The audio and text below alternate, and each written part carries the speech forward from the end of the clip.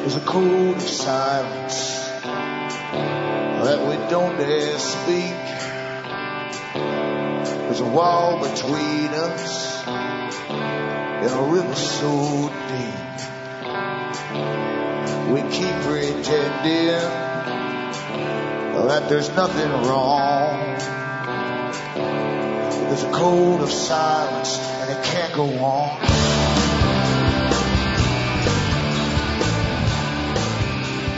Hi folks, I'm Alan Watt and this is Cutting Through the Matrix on April the 1st, 2010. For newcomers, look into cuttingthroughthematrix.com website, bookmark all the other sites I have up there for future use because once in a while the com site goes down. There's too many people go into it at one time. And if you find download problems, try these alternate sites that are listed on the front page and you might find it a bit easier. Remember, one of them too is Alan Watt Sentient Sentinel.eu. That has the same audios as the rest, but it's got the addition of transcripts, which you can download for prints up and choose from the various languages of Europe's. I've done hundreds and hundreds of talks in the past, and they're catching up quite good, all the translators, with these printed transcripts. And remember too, that you are the audience that bring me to you. I don't get support from advertisers. I don't push any products. The ads on this show that you hear are paid directly to RBN for the broadcast and for their airtime and for putting it out over satellite and all the rest of it. It pays for the staff and their equipment and their bills. So it's up to you to keep me going. That way I'm independent, you see. And I don't come under pressure on what subjects I can touch or not touch. So keep me going. And as I say, you can go into cuttingthroughmatrix.com, find out what I have for sale, the books I have for sale. Very interesting, non-linear thinking books. Helps you wake up when you read them. It kind of deprograms you when you do read them.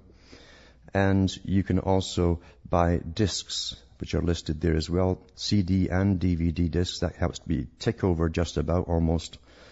Some of these discs have 50 shows on them. And that's a good thing to have these days if your computer crashes. Who knows when we'll be pulled from the air, you never know.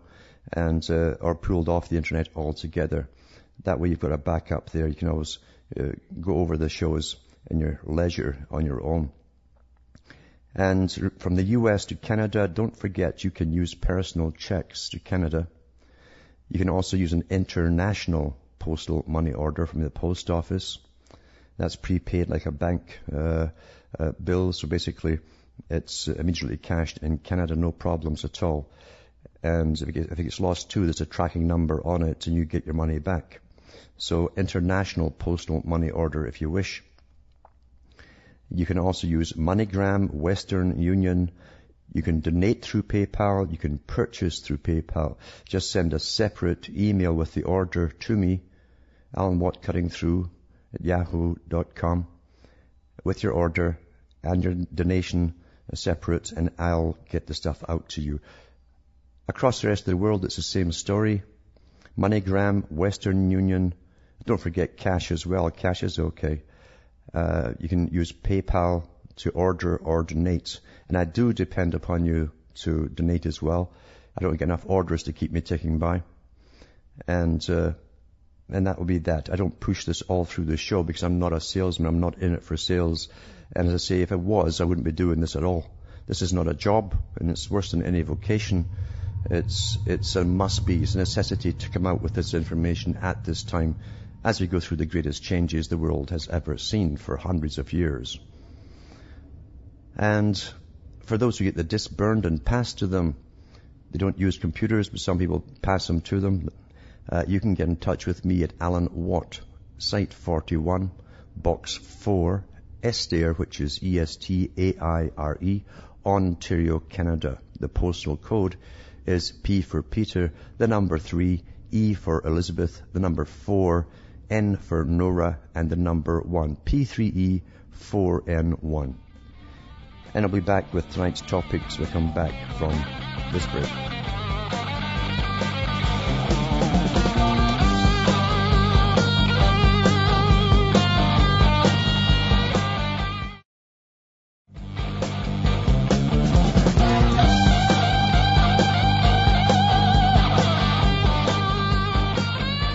Hi folks, this is Alan Watt and we're cutting through the matrix. Last night I talked about how we're kept in this matrix with psychology basically. It's a form of psychology. Behaviorists have been working for an awful long time with every government for well over 60 years, 70 years on how to manage the populations. We're managed now. And they came to the conclusions an awful long time ago that we were just too dumb and stupid to go along with their agendas. In other words, we're a bit brighter at that time, better informed, so they call us dumb and stupid, and therefore they'd have to simply deceive us and use scientific methods to indoctrinate us and to get us to go along with everything that they had planned to come along the pike. And they formed world associations based in London initially, and the Royal Institute for International Affairs is one of the biggest.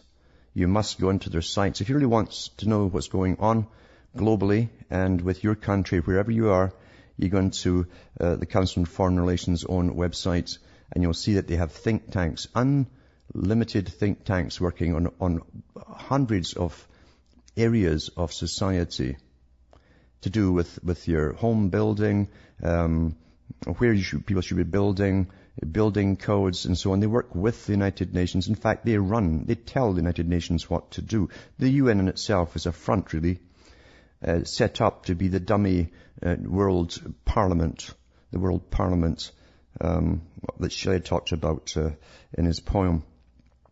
And at the moment, we're going through a phase where they keep us punch drunk with crazy news. And I mentioned patterns of news yesterday. When you see patterns of news come out that makes no sense, or they seem so downright silly, where bureaucrats are interfering with people, where laws are being passed to favor rapists and stuff like that, this is meant to get you punch drunk until literally you can't make sense of things anymore. It's a real psychological technique. And again, Pavlov is a guy they give credit to because he used to do this on different animals and prisoners as well, by the way, human beings, to make sure that these techniques did work. And they found that when you were just like the dog, when you were shocked in all corners of the room, you didn't know where to go anymore, you just broke down eventually. That's a state of where they can reprogram you. And because you can't trust your own perceptions, your own senses, your own rationale, you go along with whichever way you're pushed. And we have such big changes to go through, such massive changes in this new global society that literally is not new and was planned an awful long time ago, before your grandparents were born. Then they have to shock us in so many ways with crashes and terrorism and all that till we're off balance. And then we just go along with the big bully boys when they come and marching along the street with their machine guns and their black clad outfits and so on. All for your safety, you understand. But to give you an example of this, I mean, the UK, Britain was to be the test bed for everything, a form of socialism across the whole planet, where the people were gradually trained to obey until they were obeying silly, ridiculous, persecutory laws and really paying through the nose for every privilege, they call it there, to live. They're taxed so many times over for the same things, but so are we all now. We all have fees on top of garbage bags and all the rest of it, even though we paid the initial garbage in the first place. Now they come on with bags. You buy the bags. Now they charge you for the bags on top of that. Well, before that, you were throwing the whole stuff out in your bins. Now you're paying for the privilege of bagging it yourself, and it's already been paid for, but you get the privilege for paying for it again. And all this nonsense to soak money out of you, because they don't want you to be a consumerist society anymore. We're post-consumerism. We're being trained now that we'll have less and less money to spend, and most of it, believe you me, most of it will go in fees. Fees to have your garbage taken away, fees to drive your car. They're already introducing laws across the world at the same time because we are global and a central body does run the world already. But fees to do with your eco-car, if your car is economical and pollution-free as possible. So the big cars which are dual-purpose, battery, gasoline, are getting special favors when you purchase them. They've got a whole list of penalties lined up for those who buy the same kind of models that are not the hybrids. And they're also going to start doing it too each time you go for your road tax every year. They're going to start billing you a penalty fee the more gas it burns. Gas guzzlers are calling them. They're also going ahead to get older and older cars off the road all the time with massive fees and fines and just stealing your car and crushing them. Because you see, in the new Agenda 21, the agenda for the 21st century, what's also called the century of change by the politicians, they're going to bring down people from driving altogether except essential vehicles only. And last week I read a report from the United Nations that said that up to about 2020 or so, 97% of the public will be all living in the overcrowded cities as we're all taken down economically and by our numbers as well. We'll die off, in other words. Nice and sterile, but maybe kind of happy as we pay off for all our privileges for living in the concrete jungle. But meanwhile, as I say, we're being bombarded with crazy topics that are meant to upset you until you cannot fathom common sense or judge common sense anymore. This is intentional. Don't fall for these things. Here's an example. Now, they knew when they opened the floodgates to the whole of Europe and a lot of the world in Britain, when Tony Blair was in. And I read the articles from the mainstream where Tony Blair, it's admitted now, and his right-hand henchman admitted that they were going to destroy the British culture forever by completely opening the floodgates to all immigrants, especially those from the most diverse countries, nothing in common with the British people. That has been accomplished. They opened them completely wide and said, come in. That's what's destroying the national health system. They can't handle all these people, these incomers. And that's part of the agenda too, less and less health care across the world as we go down into the UN's mandated minimal health care only. That's what you have to get for the masses, according to your social status. Politicians have exempted themselves in the British Commonwealth countries for years. Back in the 80s, they started that, where politicians and their families and high-level bureaucrats and their families will be given special medical and surgical treatment at top military hospitals. I see Obama's just passed the health care in the States, and voila, the Congress and the Senate are exempted from following the same rules as you do.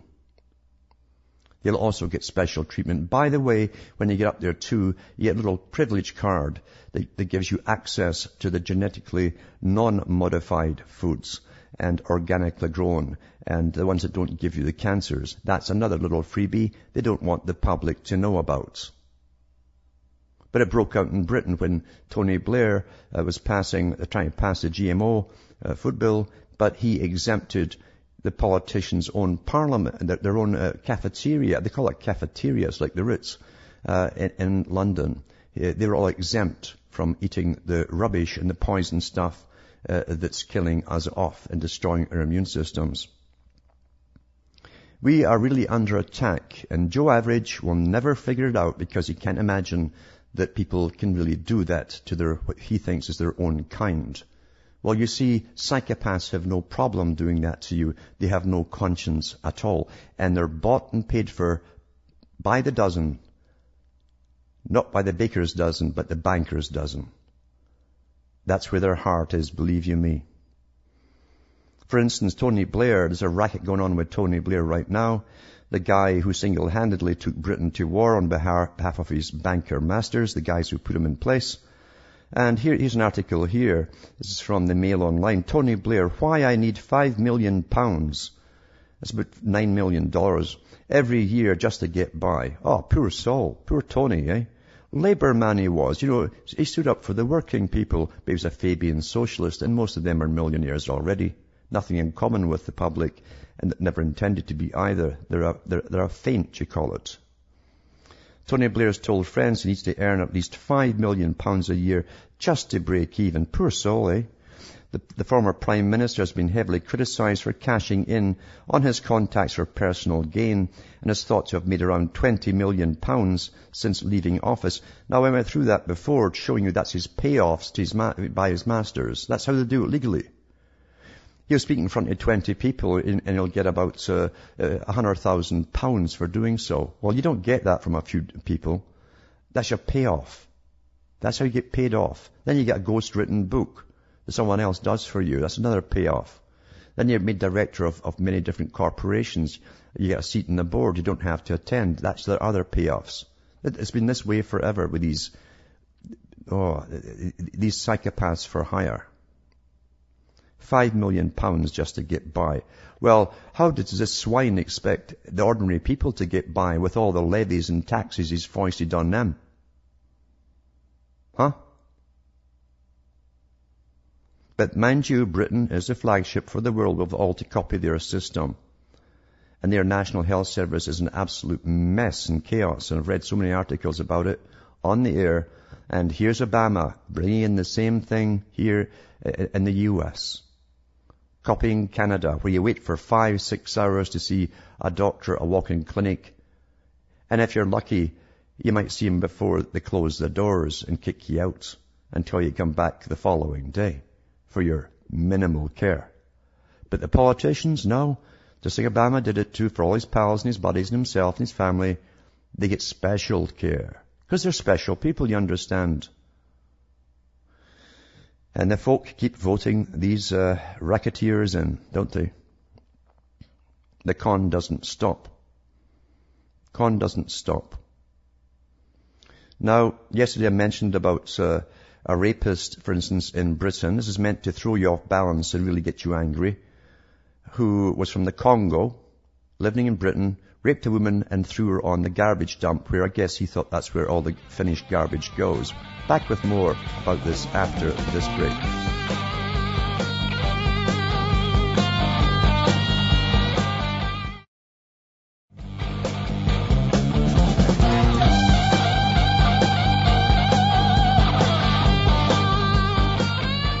Hi folks, this is Alan Watt and we're cutting through the matrix. Mentioning that awful rapist from the Congo. He's one of many actually who've been raping recently. Lots of articles about them coming in and just raping away there, because to them, you see, the culture in the West portrays women of easy virtue, you might say, through their fashion, because they all copy much music and all that kind of stuff. So they think they're easy marks. And they don't understand that when the women say no, that means no. And then they just dump them on garbage dumps and stuff like that, you know. And then they get permission to stay in the country if they get married to someone else from their own country. Probably money's up front, you see. And that's how they do it. That's how they get married. And the Home Office, the High Supreme Bunch, the High Chutzpahs for British law, have allowed it. So he'll be on the streets shortly, no doubt scouring the garbage dumps. But as he's doing that, I'm showing that the US and elsewhere what you've got to look forward to, because everything that's done in Britain is for the use elsewhere. We're all to get the same problems. And we'll be told all the time, we just get, go easy. They don't understand. They can't speak your language. They're different, you see. Special strokes for different folks, you see. That's how their law is you bow down and bend over and just take it and take it and take it. This is all meant to cause complete disruption within society and throw you off balance, as I say, until you can't even trust your common sense or judgment anymore. Psychological techniques. Here's an instance here. And this is from I think it's from the Mail Online. Slaughter of the swans as carcasses pile up and migrant camps are built on the riverbanks. Peterborough residents are too frightened to visit the park. The 26th of March 2010, as civic projects go using lottery cash to restore walkways and bridle paths along the River Nene seems decent enough way to spend charity money for the greater good, creating 50 miles of cycle routes, parkland, dozens of picnic spots and so on, yada yada yada, the Millennium Green Wheel project, yada yada yada yada, etc. At a cost of £10 million, it should be a delight with recreated woodland and hedgerows along the water. The project was also intended to give a boost to wildlife in the area, etc., etc., etc. Then it says, with salmon and sea trout spotted in the river for the first time in decades, The regeneration work has also seen the Nene come alive with other aquatic life, from fishes, pike, carp, trench, barbel, to water, voles, etc., etc. But this week, with spring in the air and flowers in bloom on the banks, few local people were brave enough to venture for an evening stroll along this delightful waterway, following the disturbing allegations that Eastern European immigrants are plundering and pillaging local wildlife. For according to a flurry of alarming reports, Eastern Europeans are stalking the creatures of the River Nene, and to the horror of local residents are now reputedly targeting the city's swans. They're eating them. Rather than simply enjoying the spectacle, blah, blah, blah, blah, blah, the immigrants see the swans as a rich source of food and are trapping the birds, then roasting them in open fires along the river bank. And it goes on and on and on with empty vodka bottles and beer cannons and all that kind of stuff. And you've got all these different agencies that would anybody that was British and was born there would be in the slammer right away and lose their home and everything. But no, you see, they just don't know who to charge. They can see them and they can see their camps but no, you got to go easy on people who just don't know, and et cetera, et cetera, et cetera. And this is meant to cause intense frustration within the country. Getting people fighting each other is a great technique of ruling the public, because the government then says, look, none of you can control yourselves. We'll have to put more cops and bully men on the street in uniforms and body armor and really start tasering a lot of you. I'm not kidding. These are techniques that are planned before all this stuff even is allowed to happen. And I mean allowed to happen. So they're not putting rapists in jail or anything like that, or they're not arresting the people who are eating it. Any British person caught killing a swan is instantly in the slammer. You can't kill swans in Britain. You see, the Queen owns them all. The Queen. She owns everything in Britain, in fact. And what do they do with their time? How do the cops go after real criminals? Well, here's an article here from Mail Online 2. Again, to show you America what you've got to look forward to all these fun and games. Pet shop owners fined £1,000 and told to wear an electronic tag on her leg for selling a goldfish to a boy. You see, the cops sting. They live off setting up stings to entrap people. And they use children to do it. I read last year how they were sending children, girls mainly, into cutlery stores to buy a knife and then charging the owner for selling a knife to an underage person. And some of these young girls have been interviewed. They want to become cops. So here they've been taught and getting paid to do this, to entrap people at the age of 13 and 14. Can you imagine what you're going to have to look forward to when they're in uniform? These are make-work projects for the cops. So just like when they find terrorism, they set up stings, and trap a bunch of young guys who would never have thought of it unless CSIS, the MI5, or the CIA, or FBI put somebody out there with all the patter, as they say, to entice them into it, set them up and sting them. All these things are make-work projects, and when there's no terror happening, you got to make it happen, at least the appearance of it. But back to this article here. This woman's offense. She's a grandmother. Her offense was to unwittingly sell a goldfish to a 14-year-old boy, taking part in a trading standards sting. At most, pet shop owner Joan Higgins, 66, expected a slap on the wrist for breaking new animal welfare laws, which ban the sale of pets to under 16s. Back with more after this break.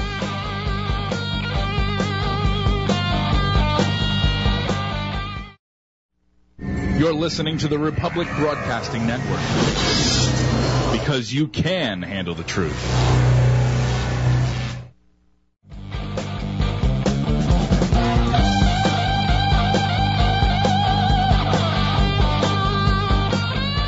This is Alan Watt, and we're cutting through the matrix, showing you how cognitive dissonance works, where you're punch drunk left and right. You don't know which way is right, which way is wrong anymore. Everything's turned upside down, as all the agencies that are out there are now authorities. All these services are now authorities, and they're just simply persecuting the public, especially the ones that can't fight back.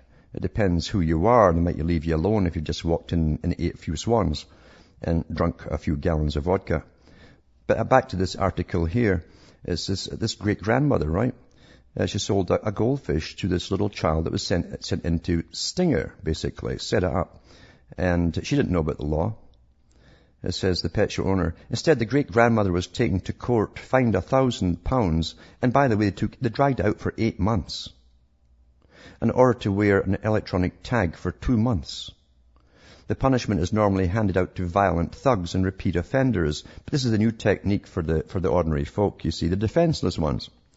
The prosecution of Mrs. Higgins and her son Mark is estimated to have cost taxpayers £20,000 and has left her with a criminal record. See, crime pays for the criminal investigation bunch and the lawyers and the courts. Crime does pay for them. That's what pays all their big salaries. The guys with the wigs that dress in women's clothing and do odd things with little children. Mark, 47, was also fined in order to carry out 120 hours of unpaid work in the community. That's her son. Last night, a member of Parliament criticised the magistrates. Mrs. Higgins, who's run the pet shop for 28 years, said the family's 8-month ordeal has left them traumatised. No wonder. She added, it's ridiculous. I mean, what danger am I that I have to wear an electronic tag? Maybe that's so she can't go along to where the swans are, maybe help herself as well. But of course, she'd never think of that. These last few months have been a very stressful time. The 7-week curfew imposed by the courts means she's unable to babysit her grandson at his home, great-grandson, or go to bingo lessons with her sister, and will be unable to attend Rod Stewart concert. Well, you're okay if you miss that one, after tickets were bought by her nephew, etc., etc. Her son said, I think it's a farce. What gets me so cross is that they put my mum on a tag. She's nearly 70. She's a great-grandma, etc., etc., etc. Mrs. Higgins claimed the undercover operation was a clear case of entrapment when a person is encouraged by someone in some official capacity to commit a crime, and said the case should never have gone to court. Do you understand they're using children for this, though? There shouldn't there be a law against that in itself? Shouldn't there be? It's disgusting what these rats get up to on these make-work projects to persecute the public and get more cash out of them. Disgusting. And no one's stopping them. They're on a roll. And there's an awful lot worse to come, believe you me. A lot worse to come. But rapists are okay from the Congo, that throw their victim on the garbage dump. That's where used garbage goes, you see. That's okay. Yeah. Now, every country's approached its population with slightly different variations on the same things. How to get everybody chipped and printed and all the rest of it. And I mentioned about a year ago the Badger Club that opened in Spain, and how they were putting chips in the arms of the patrons, the young silly guys, because they made sure these dance halls had the most beautiful young females, you see. Guys always fall for that. And they were taking chips, and they could charge your chip with so much credit for your booze and all the rest of it. And I'm sure there were different categories of them, silver or bronze, silver, gold, and platinum, to impress the punters around. But interestingly enough, the Badger Club was based initially in California, and I read the article too, where the head of it was the head at one point of the National Security Agency, who are pushing the Digital Angel chips and all. And they've changed their name, by the way, Digital Angel, because it got a bad name. But they'll use every dirty trick to get what they want. And of course, what does a prey do when it looks at its victims? It studies the species, studies them. What did they all have in common? What did they do? And they have sex drives, and they have hormonal drives. Well, we'll use that against them. Here's Australia. It's like a different way to approach things. A big night out with drinking, dancing, and fingerprinting. And it's from March 27th. Patrons at Minsky's Hotel, Cremorne, have their IDs scanned and photographs taken. Somewhere in Perth, Australia's central business district, is a building containing the names, ages, addresses, photographs, and unique fingerprint codes of thousands of revellers who danced and drank at Sydney's Home nightclub last year. Home in Darling Harbour began trialling the biometric ID scanning entry system 9 months ago. Patrons lined up before 6 large terminals to have their photo taken and their driver's license and right index fingerprint scanned. The information was copied and sent to Western Australia, where it's stored in a secured central database by the system developers. While Home is the only New South Wales venue to see fingerprinting technology at present, there are 13 nationwide. Various forms of ID scanning are being quietly rolled out at other night spots. I like that, quietly rolled out. Among them is Hotel Cremorne on the lower north side, or shore. Since November, the nightclub has required guests to submit to a photograph and ID scans as they line up on the street to enter on Thursday, Friday and Saturday nights. It did kind of creep me out, made me feel like a criminal, a regular attendee, Julia Robertson said, but I think it does make me feel safe. I feel safer about it. Ordered. Where's the cotton wool? Just drape me in cotton wool. If some creepy guy comes in and they've taken their photograph, well, listen, lady, the creepy guy will be walking about outside. Queensland's ID Tech installed its first ID scanning system in New South Wales in 2006, but now has hundreds in drinking establishments across the country and thousands of individuals on its centrally stored ban list accessible to any clients. And so on and so on. It says people don't really have much respect for CCTV cameras these days. When you see it on our television, it's grainy, he said. But with our system, they can see what happens in CCTV and line that up with a picture taken of them at the door. So there you go. Many ways to get the young to give up their rights and to be fingerprinted for life, eh? And the hormonal drive never fails. Study your prey, study their habits, and go for it. That's what the big boys do all the time. It's quite something, I'll tell you. It's quite something. Now there's a new skin sensors. This is BBC. Sensors turn skin into gadget control pads. Tapping your forearm or hand with a finger could soon be the way for you to interact with gadgets. US researchers have found a way to work out where the tap touches and use that to control phones and music players. Coupled with a tiny projector, the system can use the skin as a surface on which to display menu choices, a number pad or a screen. Early work suggests a system called SkinPut can be learned with about 20 minutes of training. The human body is the ultimate input device. I'll repeat that for the hard of thinking. The human body is the ultimate input device, Chris Harrison, SkinPut's creator, told BBC News. He came up with a skin-based input system to overcome the problems of interacting with the gadgets we increasingly tote around. And of course, this is all to do with what they call objects and things, where everything's going to be communicating to every other object and thing as you travel through your environment. From your clothes to everything that you wear will be a walk-in ID. The nano ID technology is already in the clothing, by the way, that you don't know about. The best thing to do is to go into used stores and buy all different kinds of things, and that way it's all registered to other people's names. And so you're a walking composite. You really mix them up. They don't want to know who you are. That's what I'm going to do. But with global warming, I don't know if you've all noticed the articles. There's so many articles came out, because remember a few weeks ago I read how the IPCC, that corrupt bunch at the United Nations. Remember, everything from the United Nations is a political agenda. So they use science as a political agenda. That's why they lie so much about it. And they're restructuring their system, and they're working with the Royal Institute for International Affairs, Council on Foreign Relations, to teach the journalists of all newspapers how to put it across information about the weather to the public. So we we fall into the conclusions, like I was talking yesterday, that's designed for us to fall into. Be better at it, in other words, and don't say anything negative. Well, here's global warming. Here's an article that came out yesterday. Colder than Moscow, thousands of homes without power and drivers stranded as Britain, this is April, right? March, April, is battered by blizzards and gale force winds. Parts of Britain were waking up under several inches of snow today as a flash of winter in the spring made some areas colder than Moscow. 40,000 homes were without power as blizzards, gale force winds and torrential rain hit both Scotland and Northern Ireland, knocking down power lines and causing widespread transport havoc.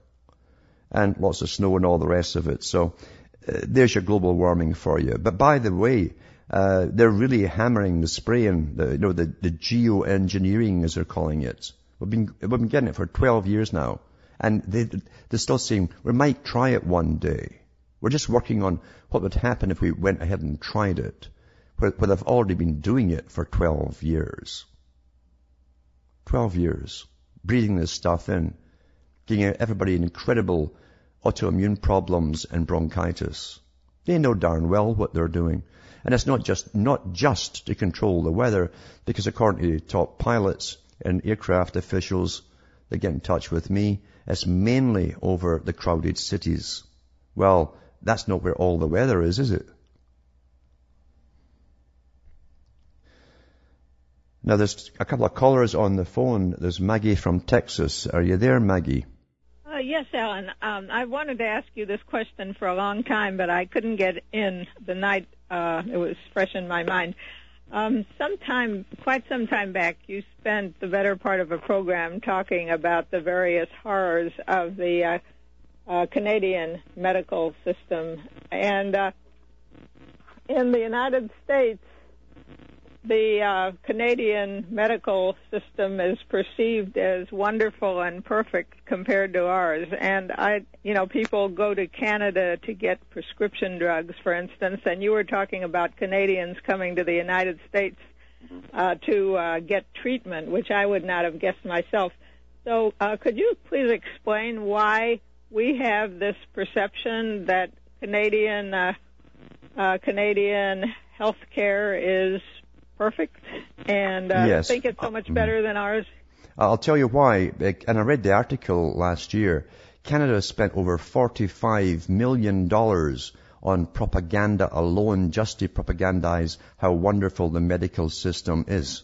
That's one reason for it. That was an advertising to tell us how good it is. To tell the Canadians who know it stinks, how good it is.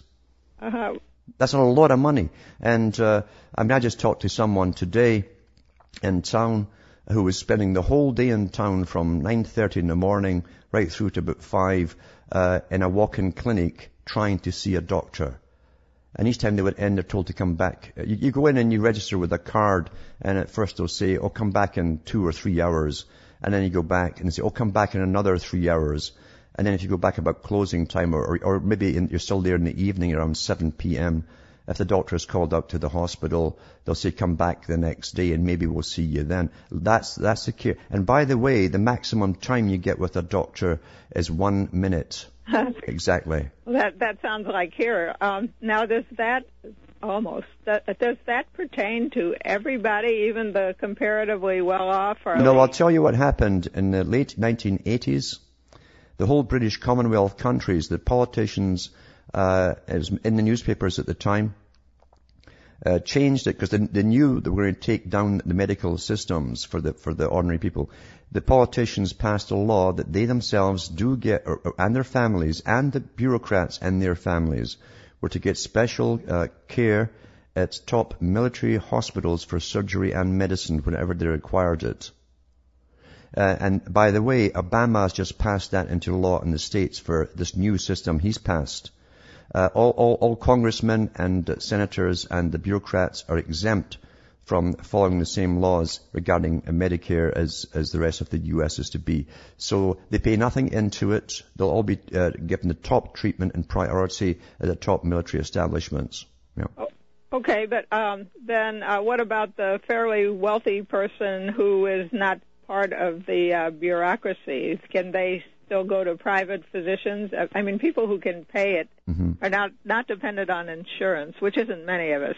That's right. Well, what they do, it's just like, see, London really is, again, you're copying England. Everything is happening is copying England. And in England, they made sure that Harley Street, that's where all the top specialists is always there for every operation or every problem for the extremely, extremely wealthy people. And they do the same thing, of course, in Canada. You can go into Canada to special clinics, but you could never afford them. Ordinary folk could never afford them. And even then, when a top politician recently, I read the article a few weeks back in Canada here from the federal government, went to the States for an operation because they couldn't even perform that type of operation here. We're on the very basic things here, very basic. And even then, if you're on ordinary coverage, we all pay taxes into this, by the way, in Canada. You might wait 6 months, a year and a half for physiotherapy alone, never mind an operation. Okay, so as I understand it then, Canada had a fairly good health system till about a little over 20 years ago, and perception has not caught up with reality. That's what I suspected. Perception has been overcome by the government spending $45 or $48 million per year on propaganda as to how wonderful the system is. I hear you, and that makes sense. Thank you so much, Alan. And thanks for calling. Yeah, everybody is to copy the British system, and the United Nations, you have to go into the World Health Organization. They run it all, by the way. And everything's being standardized across the world in all economies and medicine. And the World Health Organization look into its tenet and its charter, and it says that everyone across the planet will be guaranteed the most minimal health care. And that's what they're putting in place now. Yep. Now there's also Mike from Wyoming there. You there, Mike? Hello, Mike.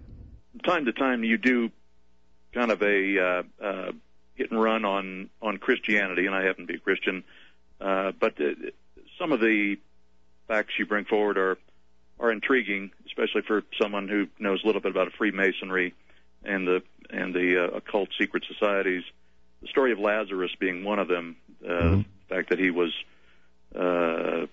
supposedly died for 3 days and was raised by Jesus. That does have kind of a haunting parallel within the secret societies. Yeah. Who do you think wrote the Christian Bible, and why? Who do I think wrote it and why? Well, I'll tell you. Hang on, and I'll get back to you when I come back from this break.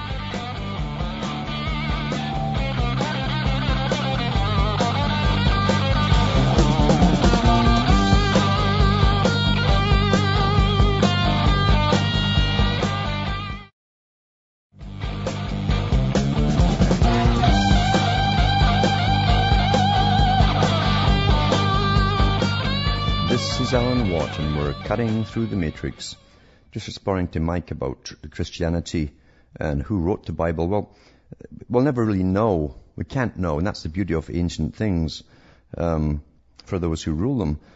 We'll never know the nitty-gritties of anything, but there's no doubt that all Bibles have been produced, in versions of Bibles have been produced right up to the present time for political purposes. And even in recent times, in the 20th century, there were different versions of the Bible coming out that was taking Sodom and Gomorrah out not to offend certain peoples and stuff like that, political reasons. But there's no doubt at all there was something there originally by maybe a few writers. And they go through, all the experts go through different, is this an A or a Q that wrote these two different books, etc., and they argue amongst themselves. But what you're left with is basically a very short story of a person that's the epitome of perfection, in a sense. But you can also see where a later church added in certain things to give authority to the church. We also see it changing through the writings of Paul, where, Jesus told his followers that to go into their own room or closet and pray to God themselves. He was telling them, you don't need the priests. That was number one. No, that doesn't sit well with priests and institutions. And then later on, Paul, who was a Pharisee himself and taught in the Pharisaical mentality, and it's a type of logic, started up the communes, where Jesus never talked about communes. And then later on you find that Jesus is said to have given powers to the disciples where they could forgive sins on behalf of God. And so that was exactly what the later Catholic Church decided to bring in little additions in the early centuries when they took over. And that's understandable because the Catholic Church simply changed their hats overnight when they came from the priests of Jupiter and Saturn and all the rest of it, and changed their hats into Christianity centuries and centuries later, when they were told to, for political purposes, by a Rome that already was a political and an empirical society. So unfortunately, it was married with politics from the very beginning, and a huge, massive institution behind it, and it combined the two systems into one. So we know very little about the early parts, except the little red parts where Jesus speaks. And the impression I always get is that he never meant it to be that spirituality could come to the masses en masse. It was meant for the individual to follow. You have verification of this in some writings in the Talmud. The Talmud came out of Babylon with a new type of priesthoods that were called Pharisees, because the old temple priests had died away. They were hereditary priests. And the new Pharisees had adopted a lot of the Babylonian structure, but they also tried to keep their own traditions alive. And they started writing the laws of the wise men of the Pharisees, generation by generation. So very high Pharisees were allowed to write into the Talmud and add to it. And then they eventually carried on to the Judaic Talmud. But even today, in modern Judaism, when they have a conflict between the two, they must refer to the Babylonian ones, and that overrides the later version. But they do mention a character in there that they claim was causing them trouble at that time, and they're anything but kind to them. So someone did exist at that time, there's no doubt about it, but I think his message literally was for the individual to find his way to his God by himself, and that seemed to be the message. But thanks for calling. From Hamish myself in Ontario, Canada, is good night. May God or your gods go with you.